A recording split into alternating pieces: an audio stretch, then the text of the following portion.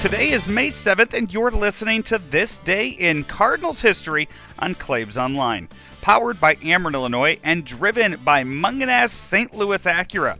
I'm Joe Roderick. I'm sure we could find a Stan Musial memory for every day of This Day in Cardinal History, but today's memory is definitely a special one, as Stan reached a milestone in a big way on this day in 1959. Stan Musial hits the 9th walk-off home run of his career, and it was also his 400th of his major league career in 1959. Now, suffice to say, you weren't covering Stan Musial in 1959, but you were certainly familiar with him. Mike Shannon talks about the fact that you could pick up his bat in July and it'd have just the marks on one spot on the bat, the sweet spot. No other marks anywhere else from where he put ball to bat. What a special hitter and what a special player he was. I can believe that, what Mike said. First of all, 9 walk-off home runs, and he still had 4 more years in his career. 9 is a lot. If you have 1 or 2 walk-off home runs, that seems to be a nice career for a guy. Of course, he did have 400 home runs.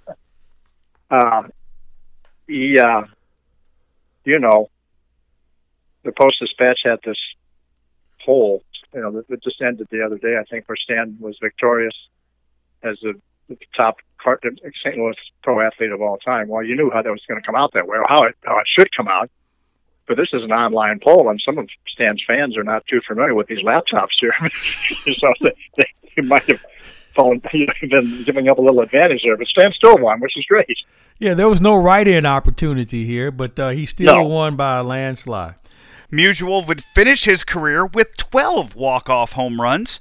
Jim Thome holds the MLB record with 13 walk-off home runs in his career. Babe Ruth, Mickey Mantle, Jimmy Fox, and Frank Robinson all finished their careers with 12, tied for second all-time with Stan. That's quite a list. This is This Day in Cardinal History on Claibs Online, powered by Ameren, Illinois, and driven by Mungenast St. Louis Acura. Shop from home right now with Mungenast St. Louis Acura. They bring the vehicle to you, appraise your trade-in, and complete the paperwork without leaving your home. You can head to stlouisacura.com for more information. There's new content daily on claibsonline.com. Be sure to subscribe to the podcast and follow us on social media to stay up to date. Until tomorrow, I'm Joe Roderick. We love talking to the president and chairman of Ameren, Illinois. He is Richard Mark. Emergency Operations Center acts as kind of a central command center, and everything is dictated from there. They tell the crews that are out in the field where to go, where the main breakers are to go to de-energize the line, and then they verify that that line is closed, and they're able to tell 500, 600, 700 people that are working out in the field exactly where to go to make the proper repairs to get our system back on in a storm situation.